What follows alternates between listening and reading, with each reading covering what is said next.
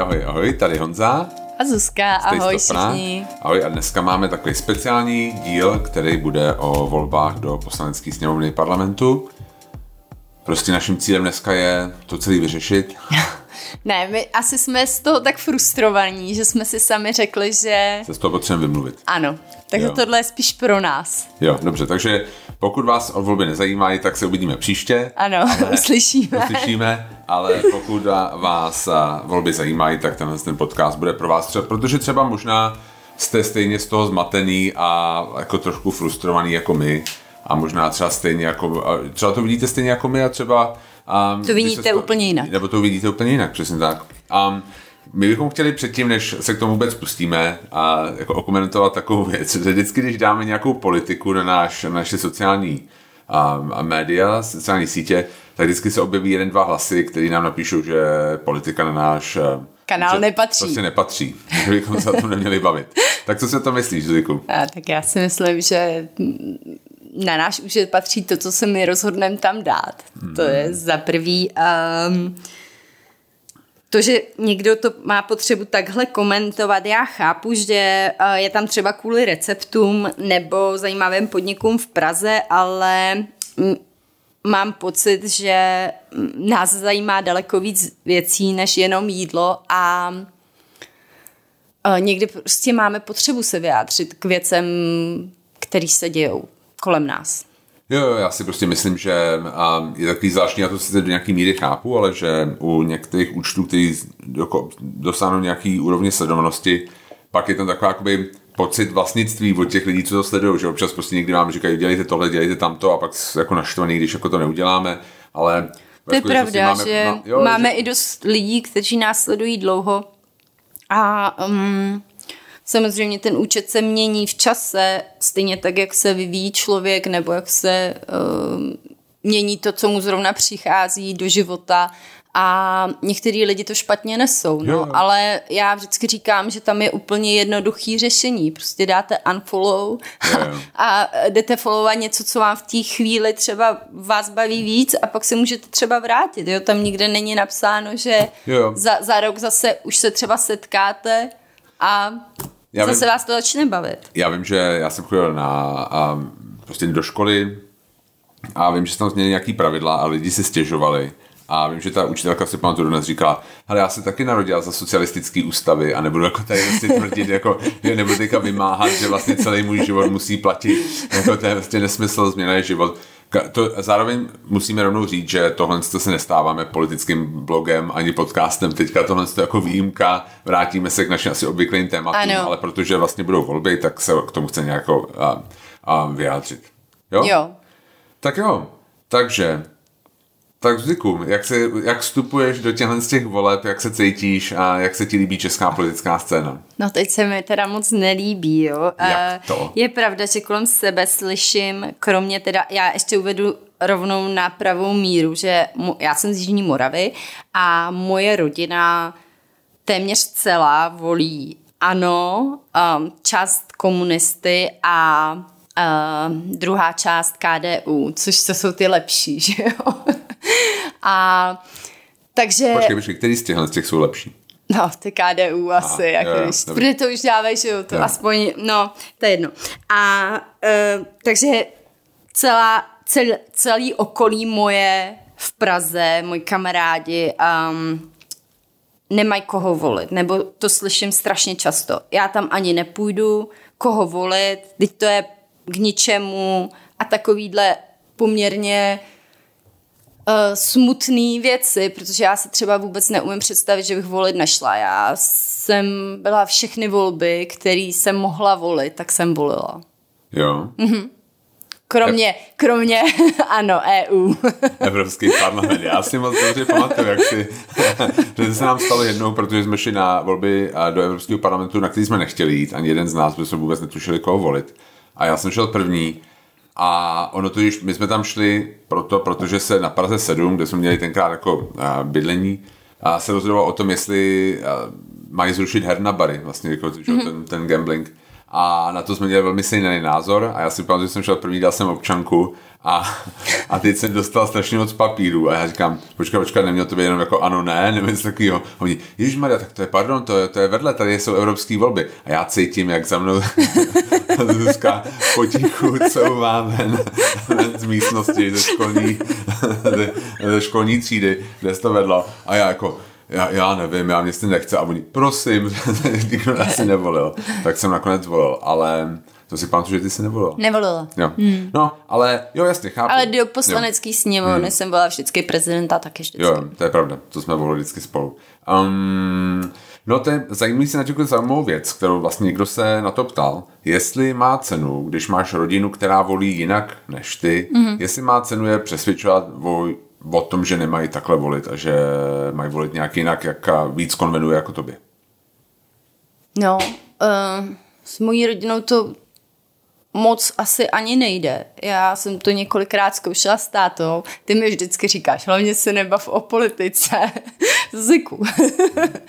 A je to hodně těžký, protože oni čtou úplně jiný média, takže mají úplně jiný informace, mají alternativní informace, než máš ty. A to je strašně těžký pak s nima o něčem diskutovat. Jo, já si pamatuju, že já jsem se bavil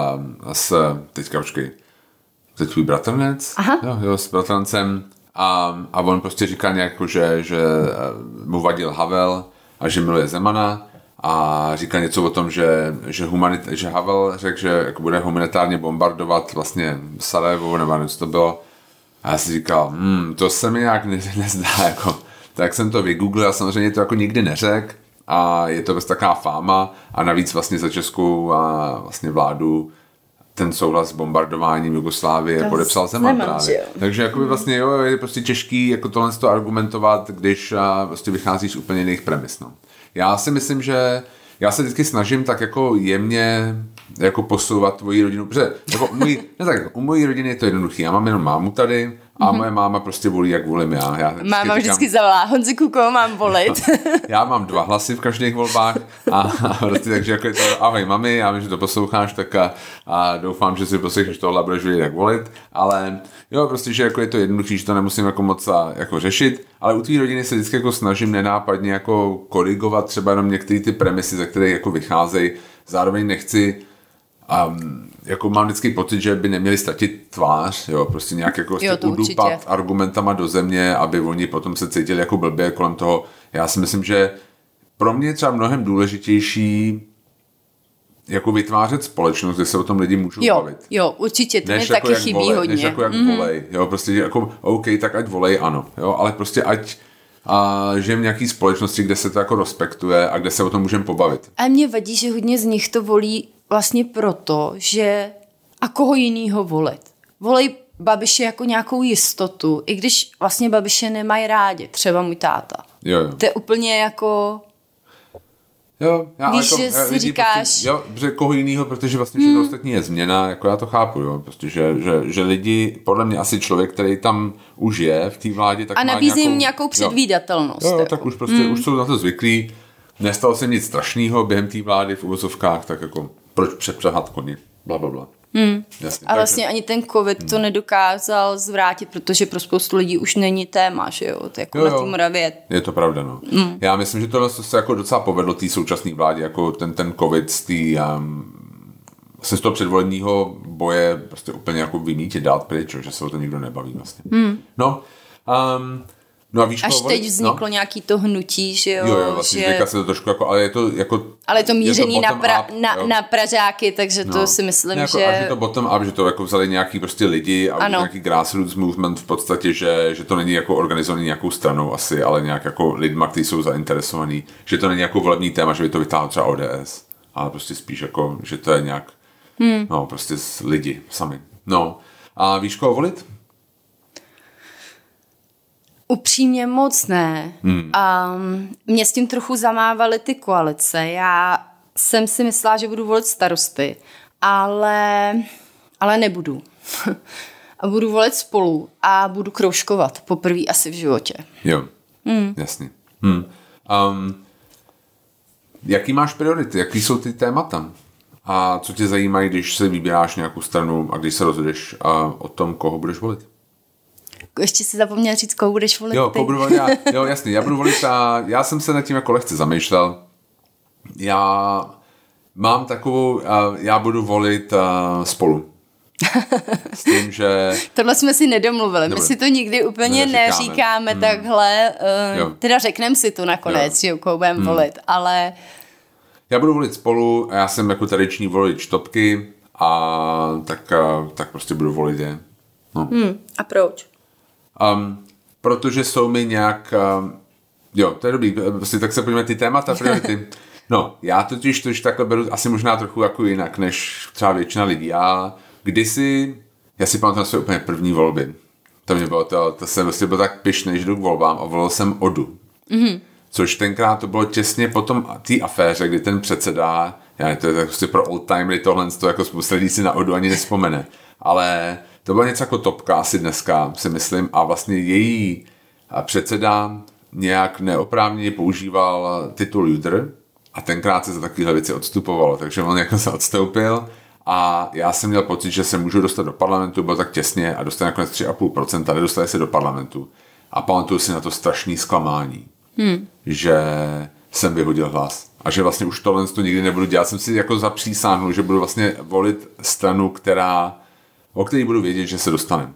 Jo, protože jako měl jsem pocit strašný ztráty. No to je jedno, ale... Máš pocit, že to takhle jako, já se omlouvám, že odbíhám, a že to takhle opravdu je, že zahodíš hlas, když volíš někoho... Ne, protože když oni mají 3%, tak dostanou aspoň nějaký financování té strany. Přesně, já si myslím, že pokud je to třeba nová strana, tak jim to může dodat i nějaký jako elán k tomu třeba za ty 4 roky znovu se pokusit a dostat se do toho parlamentu. Já si velmi živě pamatuju na tu frustraci a to zklamání, když prostě se jako nedostali. No. Ale co jsem chtěl říct, že když jsem byl mladší, tak jsem měl tendenci jako číst si programy a hodně jako to prostě porovnávat a tak.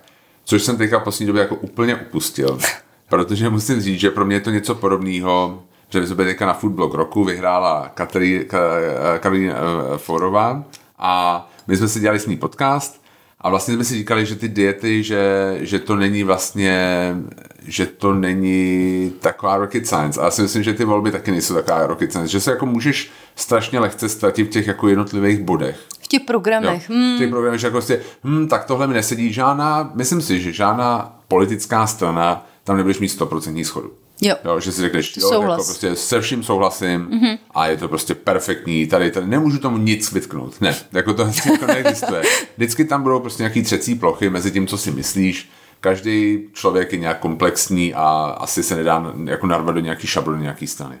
Takže já prostě teďka spíš jedu podle toho, jakoby nějaký jako logiky a zároveň nějakýho, jak bych to řekl, takový prostě pocitu. Jo. Že jako z toho, že tyhle lidi jsou mi asi nejsympatičtější a nějak nejvíc vyjadřují to, co já si myslím.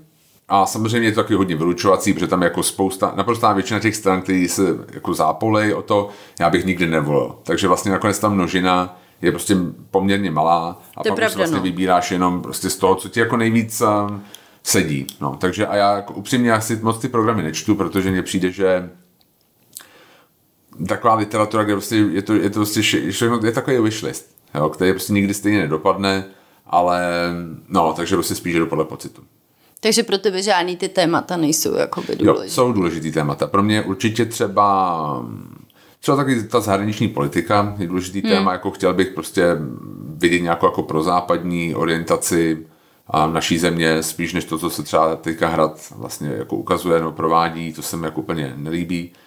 A důležitá pro mě je nějaká jako inkluzivní společnost, protože to ukazuje, podle mě to... Vyspělost té společnosti. Jo, ukazuje to prostě tu empatii těch lidí v rámci té společnosti a takový to, že táhneme za jeden provaz. Jo. Prostě to je podle mě taky jako lakmusový papírek, že vlastně ta společnost je nějak jako zdravá a soudržná. Jo. A pak mě, třeba jako ta ekologie mě není lhostejná, jakoby, přiznám se, že to není asi jako první někde, ale jako jsem rád, když to tam je. Jo. I když upřímně, která strana dneska napíše, jako my jsme pro uhlí a jo, jako všechny strany tam nějak mají. Jo, takže upřímně mě daně jako úplně moc nezajímají, protože já jsem úplně v pohodě s tím platit vyšší daně, pokud za to dostanu nějakou super službu. Jo, to je ono, jako přesně. Takže jako když se podíváš na Dánsko, prostě 180% daň z aut a my jsou všichni happy. Jo, ale protože dostávají od toho státu zpátky věci a hlavně mají v důvěru v ten stát. Myslím si, že to je, co u nás hrozně chybí. Jo, většina lidí se politikům vysmívá, nebo jako je to pravda. Jako nechci jako samozřejmě mě budou vadit daně, které jsou třeba nějak jakoby disproporčně třeba znevýhodňujou mě. Jo, jakože nějakýho OSVČ, podnikatele a bude to nějak jako strašně moc oproti třeba nějaký jiný skupině lidí, kteří budou mít pocit, že je protěžovaná třeba danou stranou nebo vládou, tak jasně, že mi to bude vadit, jo? Nebo když jako vidím, že platím vysoký daně, ale třeba zdravotnictví je špatný, silnice jsou špatný, školství je špatný. Jo, tohle jako, že vlastně to všechno jde někam jako jinam a prostě nevíme kam, že se to prostě ztrácí, tak je jasný, že mi to bude vadit, ale jinak souhlasíme s tím, prostě že jako, jasně, že by měla být daně, a prostě my se dohodneme všichni na tom, že ty daně budeme používat na nějaký prostě smysluplný investice do budoucna, do našich dětí a do naší společnosti. Já jsem s tím úplně v pohodě. A tak je to i správný, já si myslím, že no. Takže jako daně pro mě úplně nejsou nějaký jako úplně hlavní upřímně argument, to spíš bych na ty daně se koukal s tím, jako zároveň s tím, jako kam ty daně půjdou. Zároveň ta politika, kterou teď představuje, ano, jakoby, že se rozdává a daně jdou dolů, nebo snižují se, tak to asi nejde moc dlouho s tímhle státem udělat. A to je další věc, proč já jako třeba programy úplně jako nečtu, protože žádná strana, podle mě, já jsem to teda nečet, jo, ale žádná strana jako nenapíše, my chceme zvýšit dluh. Jo, myslíme si, že zadlužení je cesta jako k zářní budoucnosti. To jako nikdo to nenapíše. Ale pak jako ta realita je potom jiná. Jo, takže vlastně ty programy, to se, jak říkám, takový wishlisty a jako když jsme se dívali na školky. Jo, teďka každá školka prostě píše úplně to samý. To je pravda, jo? To je pravda. Jako na individuální stránce, to je prostě copy-paste, všechny školky prostě nabízejí to samý. Jo, individuální přístup, rozvoj kreativity, bla, bla, bla. A pak tam přijdeš prostě ruce za zádíčkama asi prostě na malých židličkách a prostě jsme se tam na ně prostě uklidni se, jo, a jako, jo, že prostě ten papír snese všechno a ta webovka snese všechno, takže proto pro mě, jako já úplně jsem nezabředán do těch programů, protože je to žánr. Je to tak, no. No a co pro tebe? Jaký jsou pro tebe ty priority, témata? Máš tam ještě něco? Tak já určitě školství je pro mě teď důležitý tím, že jsme dali malýho do systému, tak trošku se toho děsím, no, protože já jsem studovala v zahraničí a vím, že to jde dělat jinak a nějak tak směřuju i k tomu, že bych asi chtěla, aby malej šel studovat někam jinam, a což mi je vlastně líto zároveň. Pak zdravotnictví, už nejsme nejmladší, že jo? Ne, já srandu. Jasně, penzijní systém. Ne, to je asi myslím, že není člověka, pro kterýho by otázka zdravotnictví nebyla důležitá. Zahraniční politika úplně jasně. Pro mě ty daně docela důležitý jsou. Na rozdíl od tebe, myslím si, že pokud se budou nějak neúměrně zvedat pro lidi, kteří hodně vydělávají, tak to jenom přivede to, že oni odejdou. Jo, že si udělají daňovou rezidenci někde jinde a nebudou odvádět vůbec nic. A nebo že prostě budou podvádět s těmi daněma. Je to jasný. Jo, že to nepovede nakonec k tomu kýženému výsledku a nakonec na to doplatí ty chudí, no. Nebo ty, co vydělávají. Jasně, jo. Jo, ještě něco? To jsou asi takový ty nejdůležitější pro mě věci. Ta ekologie samozřejmě je důležitá taky. Přijde mi, že je potřeba začít dělat něco. Jo. A nejenom o tom mluvit. Jo. Co mě jakoby nejvíc chybí, a o tom se budeme bavit později, to řeknu vlastně, až se budeme bavit o těch jednotlivých stranách. Že můžeme se asi teďka projít asi ty strany, proč jakoby, že nevíme, říkáme, že jako máme nějaký budeme volit spolu, že jo, oba dva. Ale spíš se podívat na ty jednotlivé strany, co jako nabízejí, proč bychom je volili, proč bychom je nevolili. Jo? No jasně. Tak začneme, já jsem tady napsal, tak začne rovnou KSČM.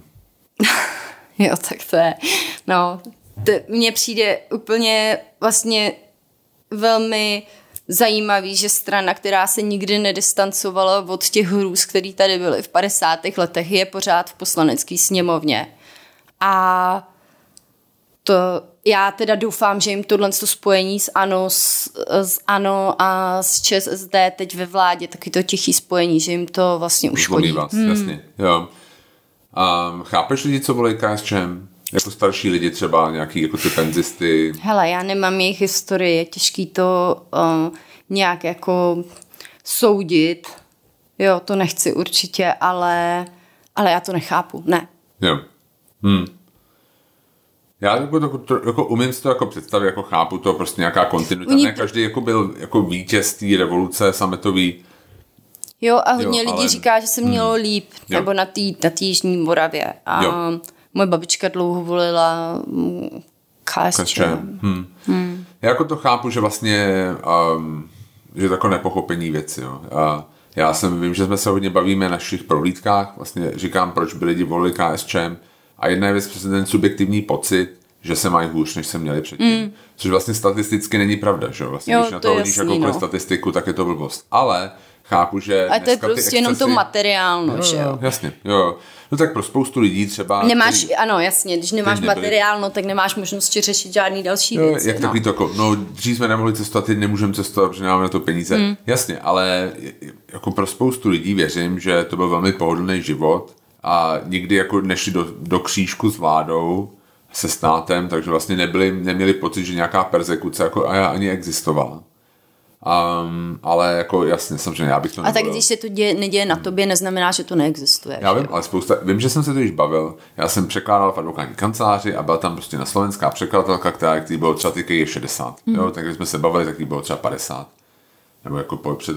A ona tvrdila, že vlastně se šlo cestovat za komunistů. Že ona byla z Trenčína, a oni jednou vyjeli někam, oni moc necestovali, jednou vyjeli někam do Jugošky a říkala, co to pane, ten melete, že jsem mohla, já jsem byla v Jugošce. A my jako, jak? Jako, to je úplná blbost, si nemohla nikam jenom do Jugošky. A ono, jak to, aha, co jsem nevěděla. Ona to nevěděla. To byla prostě vysokoškolsky vzdělaná paní, která prostě si tohle nějak jako neuvědomila. Je to zvláštní pro mě, protože my jsme žili v úplně jiném prostředí, ale někteří lidi to prostě fakt jako neviděli. Nevím. No. Pojďme dál. Sociální demokracie. Tak ty už asi si nad sebou podepsali taky ortel tady tím. Hustá dvojka, myslíš? Nevím. Teď to tak jako, že ona hrozně za to bojuje, že jo, ale obávám se, že po 8 letech ve vládě s jedním z nejbohatších lidí v České republice se ti těžko říká, že seš jeden z lidu, jako víš. No. Jasně. Jakoby je to smutný, protože já upřímně, kdybychom žili někde v Německu, nebo já nevím, ve Francii nebo v Dánsku, já bych asi byl volič sociální demokracie. Jo, protože vlastně mám nějaký já vím, ale my jsou teď radikální, jak levice, jako co se teď s nima stalo. Jako česká sociální demokracie. No, teď ten poslední... Ale jako říkám, v ideálním světě já bych volil sociální demokracii. Jo, ale jde o to, že oni se postupně si kopali ten hrob, až se jako... Nebo teď jako ta Maláčová je takový Robin Hood teď v téhle chvíli. Tak to je jasný, protože oni potřebují, oni jako si myslím, že nemají témata, jako který by si jako oni mohli přivlastnit, protože všechno jim to jako ten vzduch vysál, ten Babiš, mně přijde. A protože ten serve za důchody. Když ty jedeš prostě po dálnici, tak nevidíš, že za důchody serve sociální demokracie, což je jako klasika. Ne, do roztrhání těla se za něrve Babiš. Takže on jim sebral všechny témata. Hamáček prostě, ten je úplně vůbec nevím kde, ten asi jako byl na dovolený. Ten byl odstraněn, si myslím. A teďka prostě přišel, viděl jsem nějaký prostě video, jak si nazul, dal nějaký chrániče na zuby a jde do ringu bojovat, což mě přijde docela vtipný po 4 letech, jako myslím si, že poměrně, on 4 ne, nebo já nevím, Sobotka odešel, po jako docela, po několika letech jako velmi potupný spolupráce s ANO. Houslích, prostě jako vedle ANO. Teďka vystoupí Maláčová a proletář ze zámku Stropnický, který jako tady vlastně začnou být jako hustá dvojka, být se jako za práva lidí, jo. Obyčejných lidí. A přitom prostě oni 8 let jsou ve vládě. No. A jako oni teďka tvrdí, že že vlastně jdou proti systému a blablabla. No, je to smutný, protože vlastně, jak říkám, já bych prostě v ideálním světě byl jejich volič. A tak tady asi u nás ne. Asi ne. No. Tak tady máme SPD. Ty vytahuješ samý lepší. No tak jedu jako blížím se jako gravitačně jako do středu, jo? Takže začínáme na okrajích. Musím říct, že pro mě SPD je asi z těch stran, který mají potenciál na to se dostat do poslanecké sněmovny, asi úplně nejhorší. Jo. A to i přesto, že v ANO je Babiš, kterýho nemáme rádi, že jo, ale to, co oni hlásají, je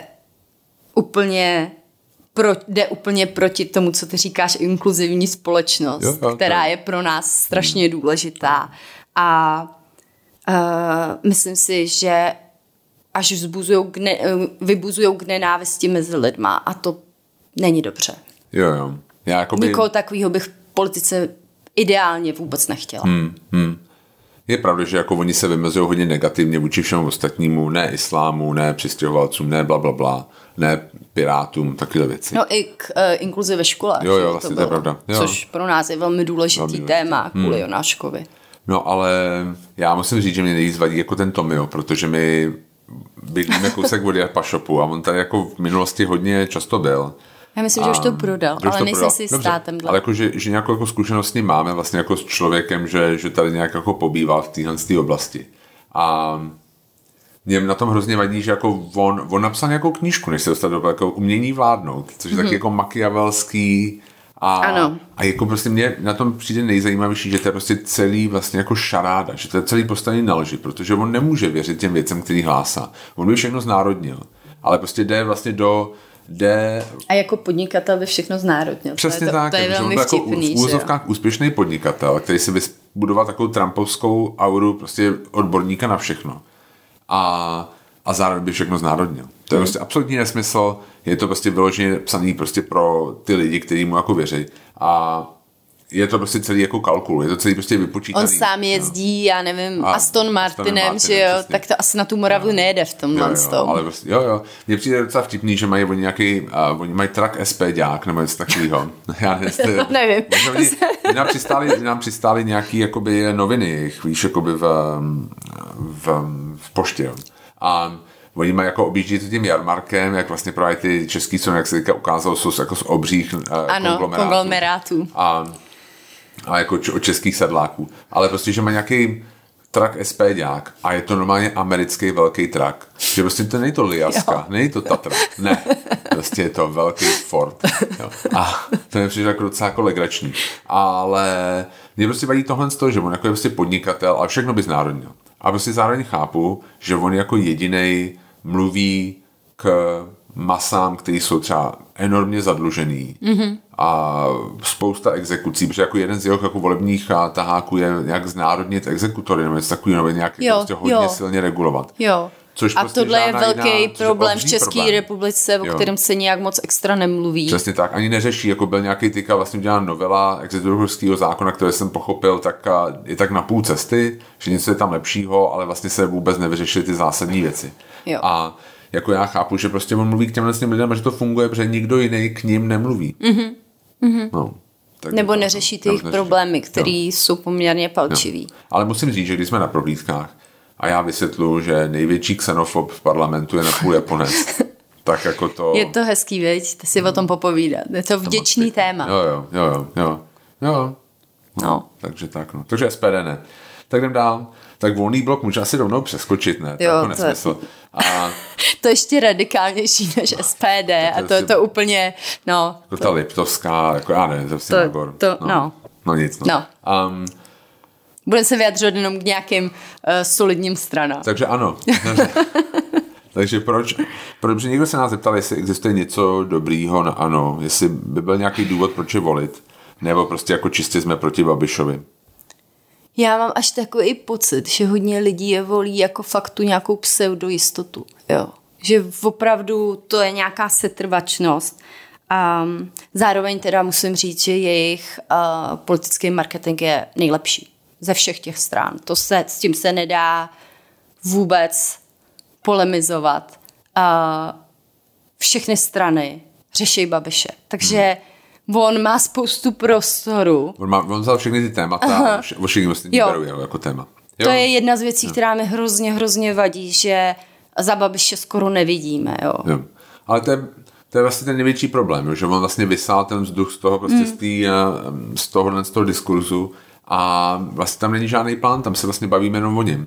Ale to je jako částečně jako on za to může. To jako není jako, že no, ne, mě prostě, já musím přiznat, že asi před měsícem můj Facebook byl plný takových těch, někdo si dělal ty kalkulačky a tam prostě takový vyšel terč, jako s kým jako kdo ti vychází nejlíp, jako nejblíž týmu přesvědčení. Jo. A všichni moji známí vlastně vyšlo ANO. To je zajímavý. Že vlastně jejich program je vlastně asi poměrně kvalitní, nebo napsaný tak, což je taky možný, že napsaný tak, aby tím to vyšlo dobře, prostě, aby jakoby takový městský liberál, což jsme třeba jako my dva, tak jakoby, aby nám to vyšlo, že ano, jako bychom měli volit podle kalkulačky. Jo. Ale problém je, že vlastně to celý... Já jsem si nedělala kalkulačku a myslím si, že ano, by mi nevyšlo. Fakt? To jsi jistá. A ty si že jste jak, že by mi vyšlo, ano? Ne, nejsem. Tak vidíš. Ne, a prostě myslím si, že jako ten program pro spoustu lidí, vlastně, že tam není nic špatně. Jo. Ale na druhou stranu tam prostě je všechno špatně, jo, protože vlastně to je strana jednoho člověka a všichni ostatní jsou v podstatě jenom sledové. Jo. A ministr zdravotnictví se dozví něco na tiskové konferenci, protože tam je prostě od šéfa a všechno je jinak. A ministr zdravotnictví něco vyhlásí a za druhý den přijde premiér a řekne, no to se mi nelíbí a je to prostě jinak. To je prostě strana jednoho muže a proto vlastně jako všichni ostatní jedou Babiše, protože tam nikdo jiný jako není. No, já to chápu, že je potřeba se ho zbavit, ale je to strašně málo na to, aby si někoho šel volit a nestačí ti to na to, aby si přesvědčil nějak hodně lidí k tomu, aby šli volit tebe. Jo. No ale když se podíváme na to ANO, abychom se vrátili k tomu tématu, tak co ti jako na tom vadí? Je tam něco, co se ti na tom líbí? No, tak ty jsi to teď jako shrnul, že jo? Mně vadí to, že to je strana jednoho muže a je to strana jednoho z nejbohatších lidí, který tady máme, který vlastní média a vlastní spoustu věcí, jo. Teď v poslední době byla nějaká takový ty věci jako nikdy nebudu kupovat nic od Babiše. Já bych na tohle fakt nepřísahla, protože on vlastní tolik věcí, že člověk ani neví, co vlastní. Jo.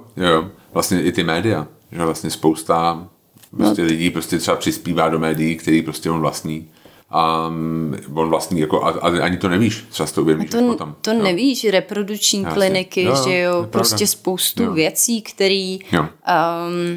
Mně prostě na něm vadí, že on je, že je to všechno o něm.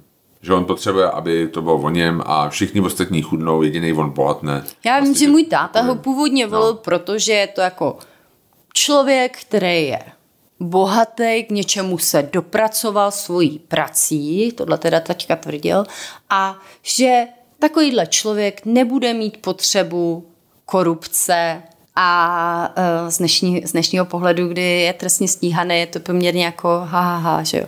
Ale opravdu on tomu věřil, když ho volil poprvé.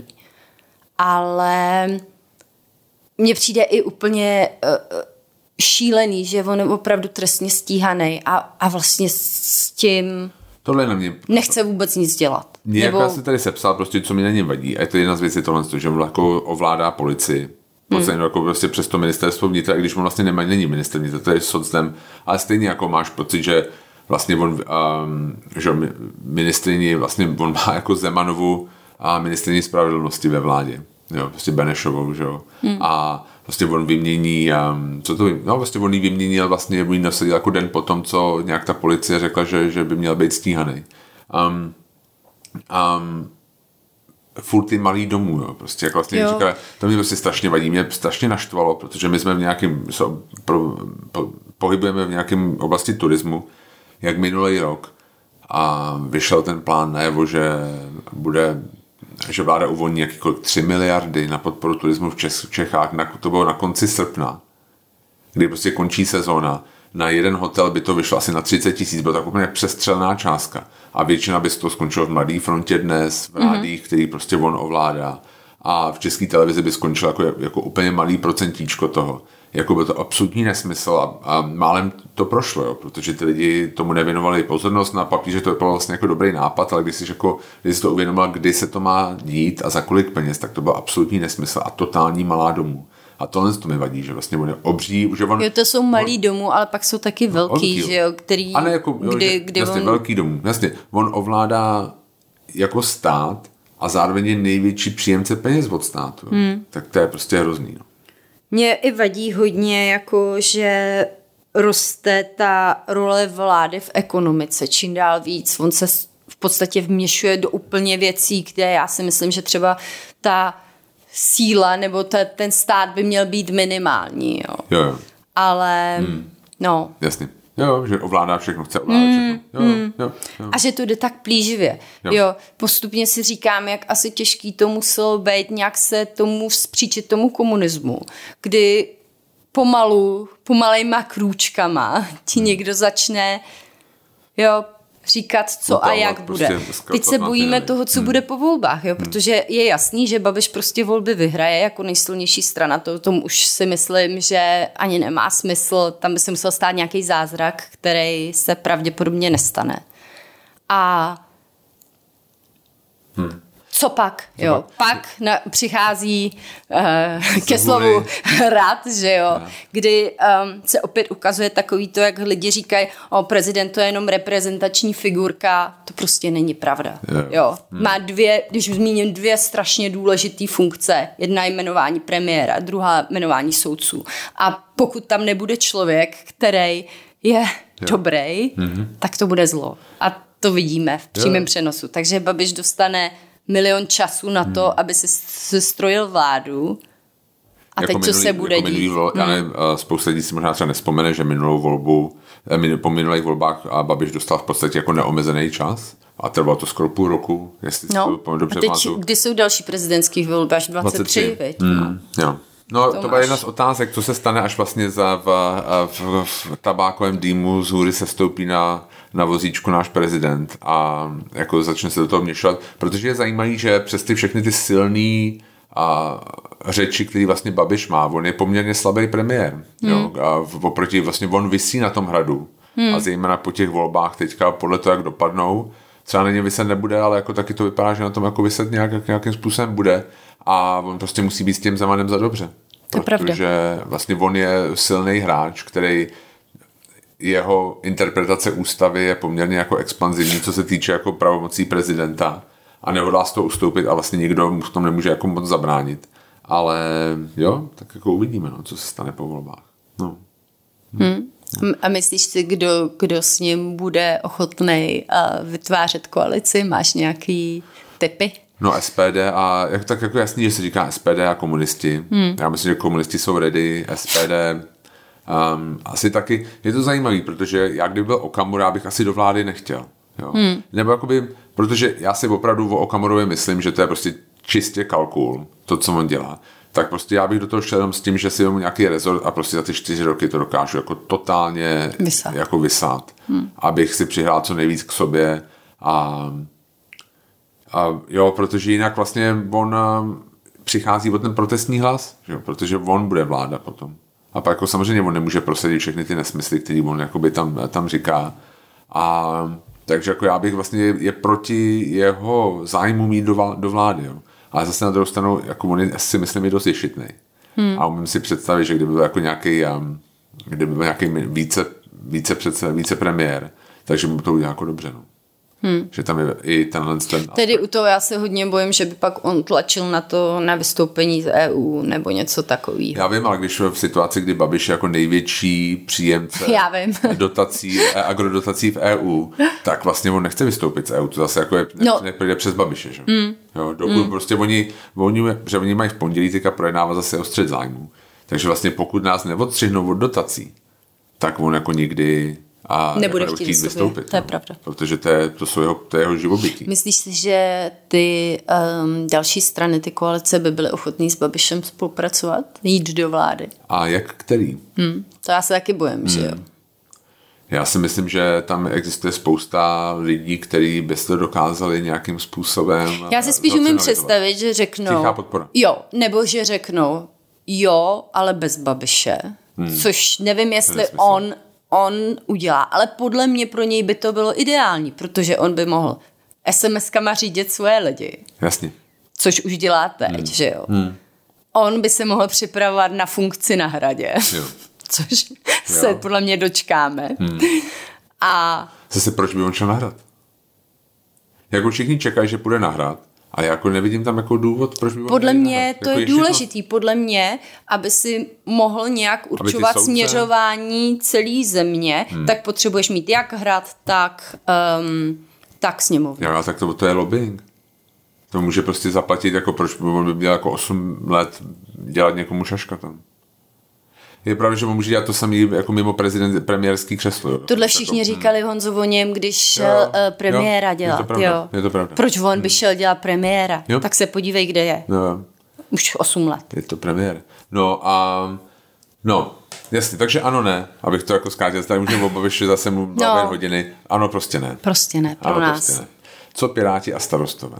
No, tak to je pro mě velký téma. Jak jsem říká, asi bych volila starosty, ale s Pirátama pro mě to není úplně volitelný. A to zejména z toho důvodu. Když odhlídnu od toho, že Piráti, jako ten název Piráti, jako opravdu, a to někdo bere vážně, jakože dáme si do názvu jsme zloději nebo okrádáme, protože co dělali Piráti? Okrádali lidi, ne? Tak ona to vyšlo z toho, jako, že tak nějaká antisystémová ano, strana. Já to chápu, ale ten název je prostě špatně. Jo. Ale dobrý, odhlídnu od toho, že mají všichni obří saka a takovýhle věci, které už ti taky něco říkají. To ti diskvalifikuje ale polovinu politiků. Když to je třeba jediná dobrá věc na Babišovi.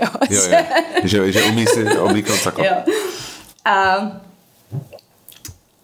Tak mě trošku vadí takový jako, řeknu, sociální inženýrství. Jestli to jo, víš, co myslím? Že oni ví, co oni vědí líp než ty, jak bys měl žít. Jo. Jakože to se mi na tom nelíbí. Jo. A argumentovat s tím, že nebyli nikdy spojení žádnou korupcí, to je na mě hrozně málo. Taky mi vadí, že oni se nevyjadřují skoro k žádnému tématu na rovinu. Jo. Oni jako to tak hrajou, jo. Na všechno se musí hlasovat, o všem se musí rozhodovat teprve, k tomu potřebujeme podklady, jo, a vlastně od nich neslyšíš žádnej jasný názor na třeba hodně důležitý otázky, které teď jsou očkování. Jo, jasně. Prostě mi to přijde málo. Přijdou mi takový jako novodobí komouši trošku. To je zlý hodně možná, ale jo. Jo. Já jakoby s některýma věcma s Pirátem jako souhlasím. Jako se spousta věcma souhlasím, ale pro mě jsou nějaký... Starýma. No třeba jako tam je nějaký, právě si myslím, že oni jakoby kopou za inkluzivní společnost. Jo? Že prostě jako tam se jako já s tím shodnu, jako fajn. Já mám prostě s tím problém, že já si jako trochu bojím. Jo? A je to vlastně čistě pocitová věc, protože já si pamatuju, když poprvé byli v parlamentu, tak se slavil konec druhé světové války a jediný oni ho slavili na ruské ambasádě. A si říkám, to je taková jako prostě jako neobratnost politická, jako prostě naivita, jo, taková jako blbost. Jo, a říkám si, jako to si stačilo vygooglit tohle. Já taky mně přišlo, že byly nějaký jako regionální volby vlastně minulý rok a měli nějakou jako reklamu a byl tam ten Bartoš vlastně zase s tou harmonikou a začal prostě, musíme digitalizovat furt ta digitalizace státní správy, ta cesta kupředu. Já jako chápu, že prostě to zefektivní státní správu, blablabla. Ale já si jako nemyslím, že po těch letech, jako v 90. letech cokoliv vyřídit trvalo strašně dlouho. I když samozřejmě dneska to má problémy, jako ty třeba žádat o ty kompenzace během covidu bylo strašný, ale ne, já si myslím, že to tak, nemyslím si, že to tak hrozný. Tak si pojďme říct, jak je to s volebním průkazem. Jo. S jejich slavným, na který si udělali videjko. Jo, že vlastně digitalizace státu. Jo. Tak jestli to bude fungovat takhle, tak, protože my asi pravděpodobně budeme volit v zahraničí. Takže si vyřizujeme volební průkaz. A je pravda, že prostě tam byl prostě premiér Prahy, jako říkal, že je to jednoduchý na nějakým portálu Pražena a primátor a děkuju a my jsme tam šli a ono to prostě nefunguje. Nebo jako nám to nefungovalo prostě vlastně 10 minut potom, co jsme viděli tu reklamu, kde se říkalo, že to jako jde. No, ale to je jedno, to je jako maličkost, ale prostě nemyslím si, že jako pro mě to jako takovýhle téma, jo, digitalizace státní správy. Ono to nějak postupuje s nima nebo bez nich, protože prostě tam postupují všechny ty technologie a tak. A prostě jako abych opřel prostě to, jako tu prosperitu České republiky na tom, že jako budeme digitalizovat státní správu. OK. Jako je pravda, že já si taky pamatuju, že jsem slyšel to jako Piráta nějakýho, ještě než neovládali Prahu, tak o tom, jak vlastně dneska ta lítačka je špatně, že vlastně musíš to mít jako nějakou bankovní identitu a vlastně máš to nahraný, tu lítačku prostě v nějaký kreditní kartě, kterou máš z banky, že to vlastně mnohem jednodušší. No a po 4, jako já nevím, jak dlouho ovládají Prahu, ale prostě vlastně nic z toho jako není, že mám prostě občas pocit, že oni se jako strašně jako mají nějaký velký nápad a pak vlastně ta exekuce je strašně špatná. Takže vlastně jako nic, no, že jim to jako nejde. Proč si myslíš, že to takhle jako vlastně bych až řekla jako pokazili, jo? Co se stalo? Protože měli ty v těch průzkumech vycházely strašně hezky na jaře. A co si myslíš, že se stalo? Že najednou, myslíš, že to bylo jako spíš štěstí, že lidi si řekli, že chtějí něco jiného a chtějí změnu a pro ty mladí tu změnu představovali ty Piráti, nebo... Ale já si myslím, že třeba je to tím, že ještě ta kampaň tenkrát pořádně nezačala. Že ty lidi jako vlastně měli nějakou jako třeba výchozí preferenci a pak když prostě slyšeli pár Pirátů mluvit, tak si řekli, tak tohle fakt ne. Jako nevím, ale myslím si, že to je prostě tím, že oni teďka ztratili a vlastně jako spolu vlastně posílou, byla za nima a teďka spolu, já vlastně ani nevím, jsou spolu před nima. Možná třeba hodně lidí přešlo ke spolu. Jo, že bylo to na začátku té kampaně, vlastně před začátkem kampaně pořádný. A vlastně si třeba jako neuvědomili jenom, že to spolu tam taky je. Jo. Nevím, ale myslím si, že to tím. No. Nevím, jako pro mě Piráti, já jsem četl nějaký tweet a ten se mi jako náhodou docela líbil. To byl pirátský tweet. Ne, vůbec nevím. Já nevím, co to napsal a napsal jakoby, nepotřebujete kalkulačky, já vám to vysvětlím. Pokud jste demokrati a jste trošku víc doleva, tak volíte Piráti. Stan. Pokud jste demokrati, ale trošku doprava, tak volíte Spolu. Hotovo, tečka. A jako... No, ale tak v tom případě by si měl volit tohle teda. Co? Jakože jsem víc doleva? No, nemůžu, protože to je jako moc doleva. Jo. Jakoby, nevím, prostě jako... Protože říkáš, že na západě by si volil ČSSD ideálně. Je to pravda. A teď říkáš, jako nemůžu, jsem moc doleva. Protože jako je pravda, že možná jako nějaký ten náznak toho sociálního inženýrství my víme líp a než vy. To mně přijde děsivý. Jakoby jak byste měli žít, to tam prostě asi cítím taky trochu. Jo. Takový to, že jako nechte to na nás, jakoby my a hlavně jakoby a přijde mi to tak jako nechte to na nás, ale my to jako ještě nevíme teďka. Jo, my si ještě necháme o tom hlasovat a uděláme si na to průzkumy. My si na to uděláme studie a pak jako uvidíme, jak to dopadne a ty vlastně jako nevíš, pro co jako hlasuješ. Jako já jako chápu, že to nechtějí dělat jako špatně, že já nevím. Prostě, chtějí mít na to podklady na to svoje rozhodnutí, ale od takového lídra si představuješ trošku víc. Vedení, no. Jako musím přiznat, že co mě vadí u všech vlastně stran, nebo u většiny stran, ale zejména jako u vládních stran, je taková jako neschopnost vidět dál než za další volební období. 4 roky, jo. Že vlastně jako já nevím, jako mě vadí nejvíc, že a možná jako je to naivní, jo, že prostě já si pamatuju, když Havel byl prezident a já vím, že to nebyl prezident pro každýho, jo, chápu to. Ale měl jsem pocit, že jeho základní myšlenka byla, my máme navíc, než jsme. My můžeme být lepší, než jsme. A my i jako malá země dokážeme i třeba větší země přesvědčit o nějaký pravdě, prostě když se tím stojíme a máme nějakou historickou zkušenost, kterou spousta zemí nemá, prošli jsme si hodně věcma a kvůli to je naše jako nějaká soft power, to je prostě nějaká něco, co jakoby můžeme jako zužitkovat v náš prospěch a jít dál. Ale jako nesmíme se spokojit s tím, co máme a prostě musíme jako na tím pracovat a prostě můžeme být lepší a můžeme na tom být líp, než jako na tom jsme. Což já chápu, že po skončení komunismu každý chtěl, jako měl pocit, že jsme na tom můžeme být líp. Teďka ti chybí ta vize. Jo, mě chybí ne to, že jako kdyby všichni říkali, hele, my jsme úplně v pohodě. Jo. Jako to, že si prostě otevřeš pivčo na gauču a na gauči prostě doma zapneš si, já nevím, ordinaci v růžové zahradě, nechci to, jako pokud máte rádi ordinaci v růžové zahradě, super, ale jakoby, jo, prostě sedneš si. Není to super. A jako ne, já jsem to neviděl nikdy, nevím. Ale jo, prostě, že, jakoby, že vlastně to, jaký jsme, že vlastně trošku nemáme rádi cizince, a že vlastně jakoby, jo, že jsme malí, že to je vlastně jako v pohodě. A to mě prostě vadí. A musím říct, že jako jediný takovýhle étos, možná já cítím trošku od Pirátů, že jako prostě máme navíc. Jo, že jako to mě tam jako taky, že jakoby je taky jako sebevědomější do budoucna, že to jako vyzařuje nějaký, jako my to zlepšíme, my to dokážeme zlepšit, jo, máme na to.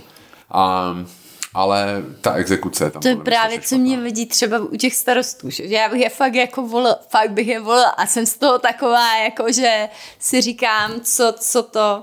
Další můj problém je, že když my budeme volit v zahraničí, tak my budeme volit Ústecký kraj a já tím, jak jsem žila v Chomutově, tak spoustu lidí na té kandidátce znám, jak na Spolu, tak na, což jako jsou pro mě asi jenom 2 možnosti, který volit, že jo, tak Piráty a Stan, anebo Spolu. A znám je a nejsou to úplně největší sympatiáci. Jo, jasně. Já ne, naštěstí. Takže jako, takže ani, ale zase to jako nemůžu kroužkovat, protože vlastně nikoho neznám. Hele, a co ty další? Co Spolu teda? No tak jako já jsem velký odpůrce ODS už hodně dlouho. Proč? Já jsem je dlouho volila. Jo. A myslím si, že tím, jak jsem jim věřila... Může za to Bém a to Polánek. No, to jo. No, prostě zklamání. Asi z toho. A zařekla jsem, že už je fakt nikdy volit nebudu. A to, co předvádí Petr Fiala poslední měsíc, je pro mě úplně neskutečný. Jako autor knih? Myslím? Teď, jak se pan Jurečka vyjadřuje, že pokud jako neprojde, nebo pokud jako projde vlastně manželství, tak s nima nikdo nemůže počítat, jo, a takovýhle věci. Přijde mi to, že tohle opravdu nechcem. Jo, jasně. Hele, tohle to mě samozřejmě vadí taky. Tohle to jako je velká věc.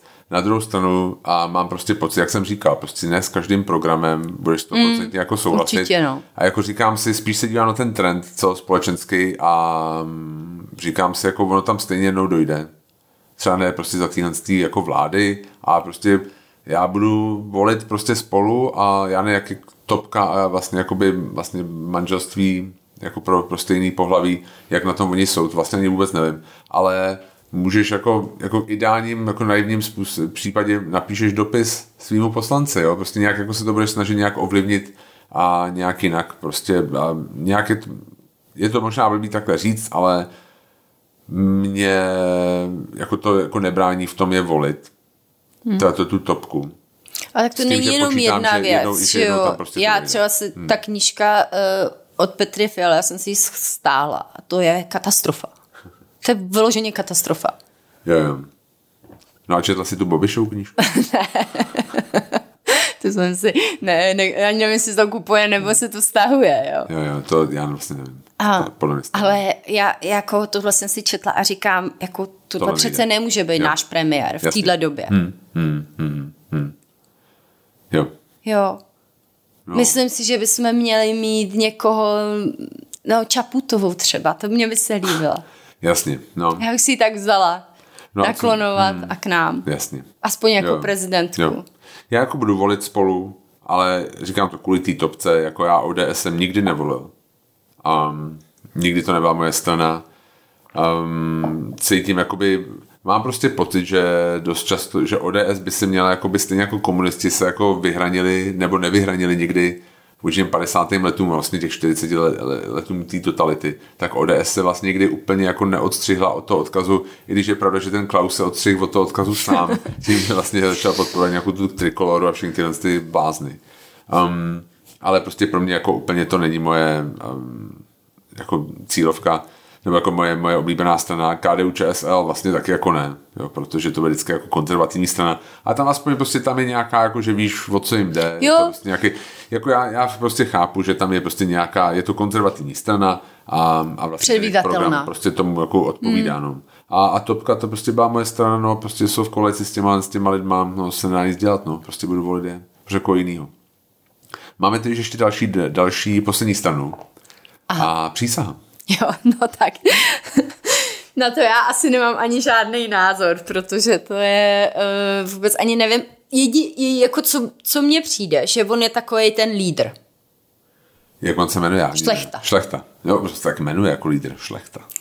Ne, ale šlechta. Opravdu, jako že kdy oni nastoupili v březnu, jo, jako vůbec se to mi přijde neuvěřitelné. Jo. Že o té straně skoro každý ví, mají výborný ten marketing.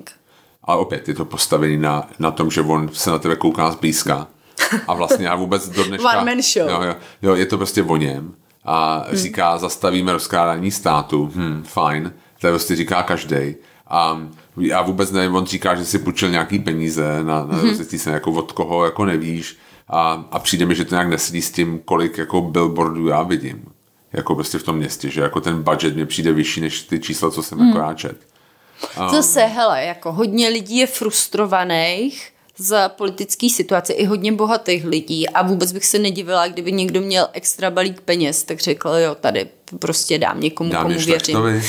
Hele, nový straně, jako já bych si strašně přála, aby vznikla nová strana. Já vím, ale ty nový strany jsme měli VVčka, pak bylo ANO, a myslím, dobrá nová. Teďka přísaha.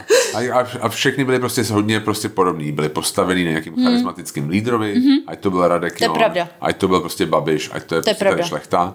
A vlastně vůbec nevíš nic. Jo. Jako pro mě je to mystérium, já vlastně jako nevím, o co jim jde. Je to možná částečně mojí leností, že jsem se na to nepodíval, ale jakoby, jako není to pro mě čitelný, je to vložně postavený, že tady máme člověka, který a má nějakou aureolu bojovníka za dobrou věc vůči státu často a ten to jako všechno zařídí. Ne. Jo. Pro mě jako to je message, který je prostě jako, co se týče jako politické strany, jako naprosto nedostatečný. Jasně. To jako chápu. No, teď tam byla dost často otázka jedna. Jestli bychom vyšli někdy do politiky. Šla bys někdy do politiky? Já ne.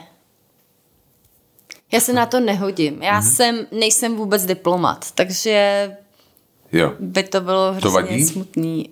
Donald Trump taky nebyl diplomat a pojď kam to dotáh, přesně. No. Je stínový prezident. Druhý prezident. Já bych si spíš přála, aby si šel ty do politiky, protože myslím, že ty se na to mnohem víc hodil. Jasně. Já bych do politiky... Pro mě politika jako SVJ. Víš co? Jako ideálně bys jako chtěla, já chci ovlivnit ty věci kolem Jo, chceš sebe. to udělat lepší, ale moc tam nechceš být. Proč to nemůže udělat někdo jiný? Jako. No, jasně, no. Jako já si jako plně uvědomuji, jaká by měla být ta platforma, co by byla, jako kdyby šla, dejme tomu, že jsi diplomatka a prostě odlídneme od toho, že se nám do toho nechce, dejme tomu, tak jako teďka si zamyslela nad tím, chce se nám do toho, co je vlastně ta naše platforma, proč, jako, co bychom teda, kdybychom šli do té politiky, co by byla naše strana. Tak já myslím, že už to řekl, prostě vytvořit nějaký jako stát, který je sebevědomý a kde jsou lidi spokojení. Jasně, jo. Já bych chtěl mít prostě nějakou liberální stranu, která ale zároveň bude nějak jako empaticky naslouchat jako lidem mimo naší bublinu, jo. Prostě, že vlastně přijde, že ty liberální strany tady a jako absolutně odsunuli nějaký část voličstva, jako to prostě takhle na stříbrným podnose dali chybí jako diskuze, co se týká. To je další věc, prostě, že vlastně jako mně přijde to v Americe se to děje strašným velkým způsobem, u nás trochu míň, že vlastně se jenom demonizuje ta druhá strana do té míry, že vlastně se vytváří dojem, že tam vlastně není absolutně nic společného, což asi vůbec nemyslím. Což není pravda, no. Jo, že prostě všichni ty lidi, ať volej koho volej, tak vlastně někde vnitru duše chtějí prostě mít lepší společnost, jako lepší budoucnost pro sebe, pro svý děti a tohle. A ty politici, mně přijde, jako aktivně vytvářejí dojem, že to tak není. Což já si myslím, že je prostě hrozně špatně. Jo? Že vlastně přijde mi, že já ještě si pamatuju, když jsem volil poprvé, tak že ten marketing politický se úplně změnil. Že v té době vlastně se minimálně předpokládalo, že existuje strašně moc nerozhodnutých voličů a že ty politici se snažili je přesvědčit o svý pravdě a dostat jako k sobě. Teďka mám pocit, že ten politický marketing je o tom, všichni jsou rozhodnutí, teď já jenom potřebuji zmobilizovat ty lidi, kteří by pro mě stejně volili, aby šli volit. Což znamená, že to udělám tak, že vytvořím hrozbu ze všech těch ostatních a vlastně řeknou, oni jdou taky volit, takže ty musíš jít taky volit. A vlastně nepřesvědčují. Babiš mě vůbec nepřesvědčuje o tom, aby ho šel volit. Okamura mě vůbec nepřesvědčuje o tom, aby ho šel volit. Jo.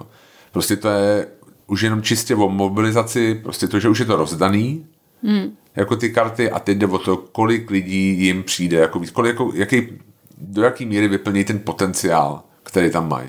A to nepřijde vlastně hrozný. To mě vlastně jako na té politické situaci vadí nejvíc a to není jenom ale u nás, to je prostě všude. Jo.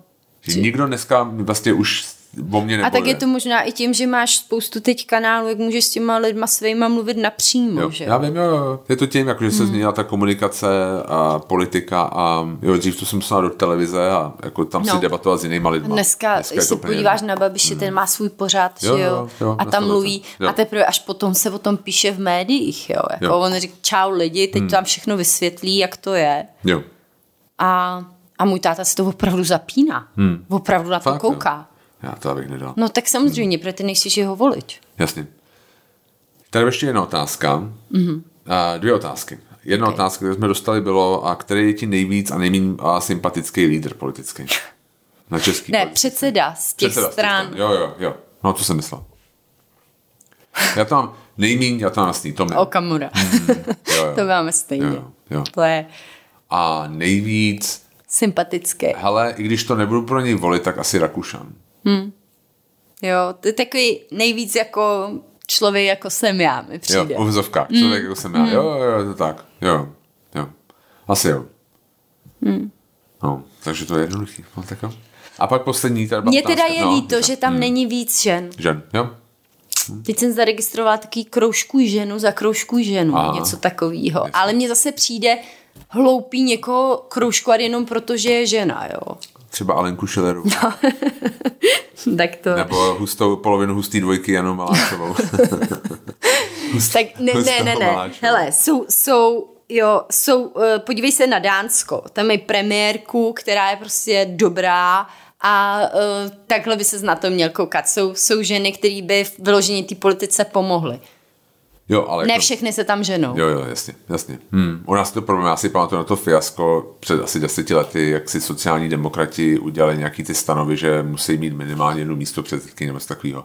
A pak vlastně to museli hnedka na prvním sjezdu jako zrušit, protože se nikdo nepřihlásil, jako žádná ženská. Tak jako kdo by tam mezi ně chtěl, ty chlapíky. Já to úplně chápu. No a pak teda poslední otázka, jestli si myslíme, že se může Česká republika vydat cestou Maďarska a Polska. No, tak to mě děsí. Což taky jako ultrakonzervativní, asi tím to... Teď jsem četla, že Orbán přijede podpořit... Už tady byl. Už se bavili na Ústeckej, tak to bylo v to Ústí, protože Babiš, ano, to bude náš volební okrsek. Takže Viktor byl u nás. No, jakoby, co myslíš?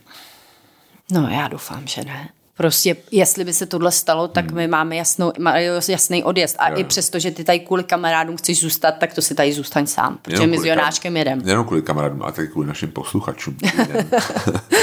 že jim to můžeme krásně nahrávat odkaďkoliv. Tak to nefunguje. No, ale...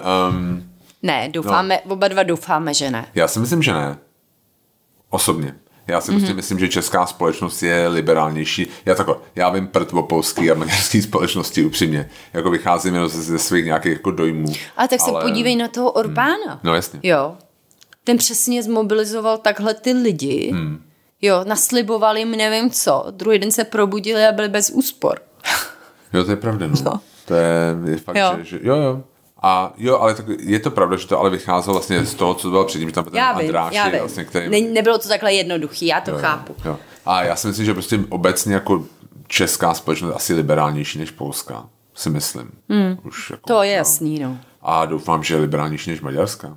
Protože jako Maďaři taky jako si dívají hodně jako do minulosti, kdy byly prostě velký Maďarsko, blablabla, že to tam prostě furt nějak je. Nevím, jako to já neznám niance prostě z těch politických scén, ale já doufám, že to u nás tak nikdy nedopadne. To já taky. Nějaký závěr? No, hlavně běžte volit. Běžte volit. To je důležitý. Myslím si, že i když třeba nejste rozhodnutý, nebo říkáte, nemám koho volit. 8.9.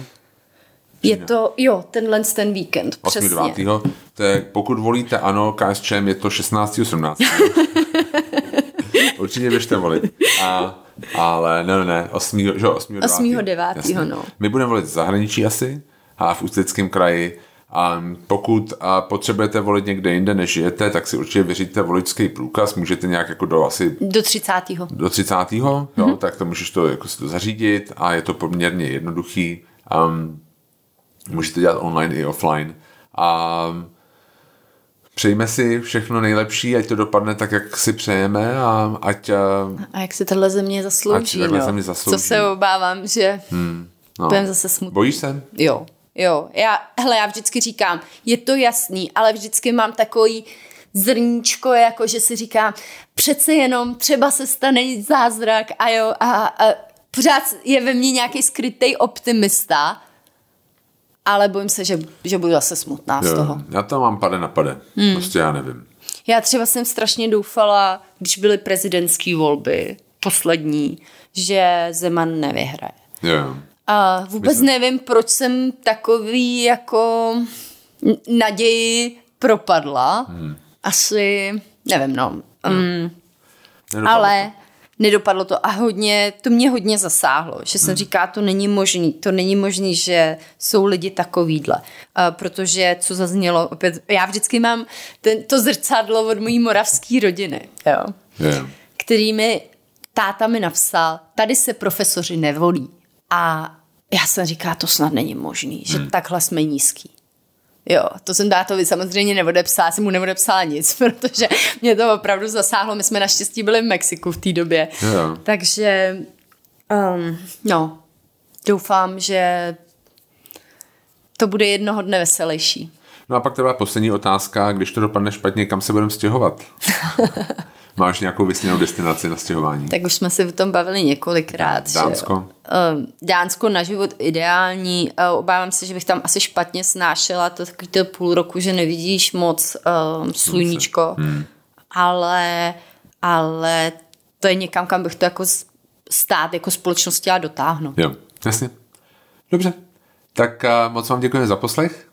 Ano, děkujeme. A držíme si palce. Držíme si pěstí, ať to všechno je lepší jednoho dne. Veď? Jo, přesně tak.